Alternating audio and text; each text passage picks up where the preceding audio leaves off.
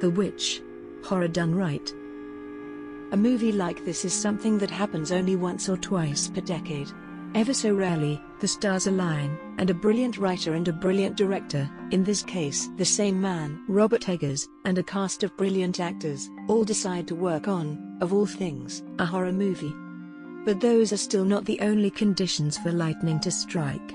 All these talented people must be working on an unheard-of title, one that is not part of a franchise, and not featuring any huge names, thus keeping creative control in the hands of the creatives, instead of investors obsessed with crowd-pleasing and money-making.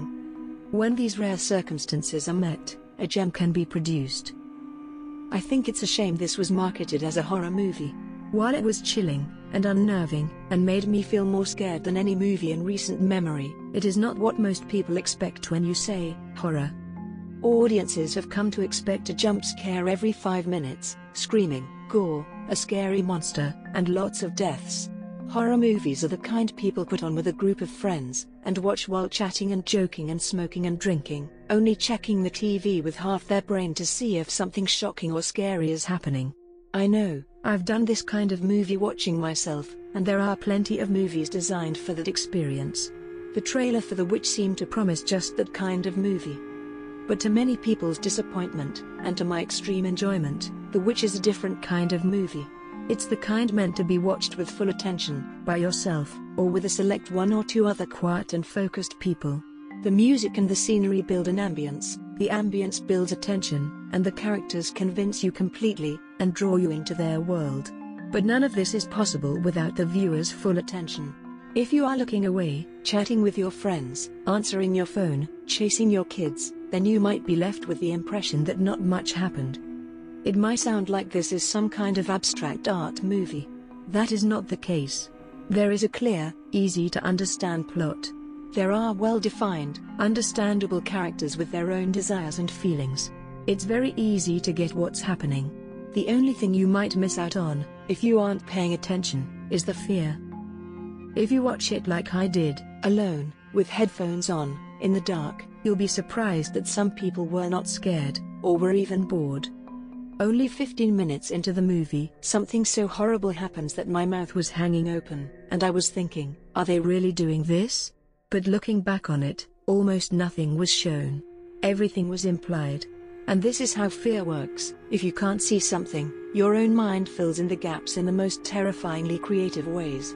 No film that actually shows the terrifying thing could ever match the fear of the unseen. And yet, it seems that these memorable moments, though shocking to me, just flew right by other people.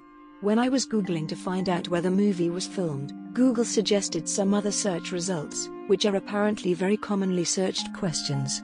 They were, what happened to the baby in The Witch, and what happened at the end of The Witch? That these are such common searches left me confused and worried for the average person's mind.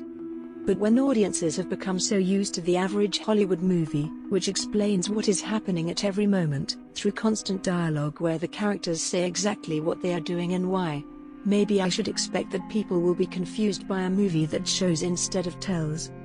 And so much effort and research went into the showing. From the title itself, the VV is because W was not in common usage at the time the story takes place, to the costumes, to the dialogue, much of which was taken directly from letters written in that period. Even the supernatural events were the result of study and attention to detail. But all this artistry is meaningless to someone who goes into the theater expecting traditional horror. How many times have you been fooled by a trailer?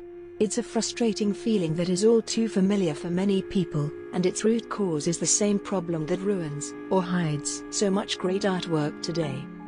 Money.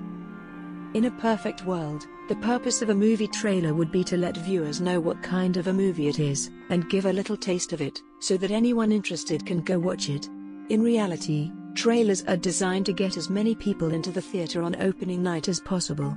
They are designed to make the movie seem appealing to the biggest audience possible, regardless of if it has any reflection of the real content. It doesn't matter if you like it, only if you buy a ticket, because profit is everything. This kind of mass appeal attitude to trailer creation can often cause the people who would actually enjoy the movie to miss out. Based on the trailer alone, I never would have bothered with The Witch.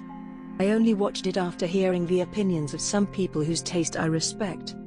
So, if you are like me and thought, great, another jump scare ghost movie, I would encourage you to give The Witch a shot. It is not for the faint of heart, and it kept me up late the night I watched it. It is scary, but it is also many other words, like skilled, sophisticated, smart, subtle, slow burning, and surreal.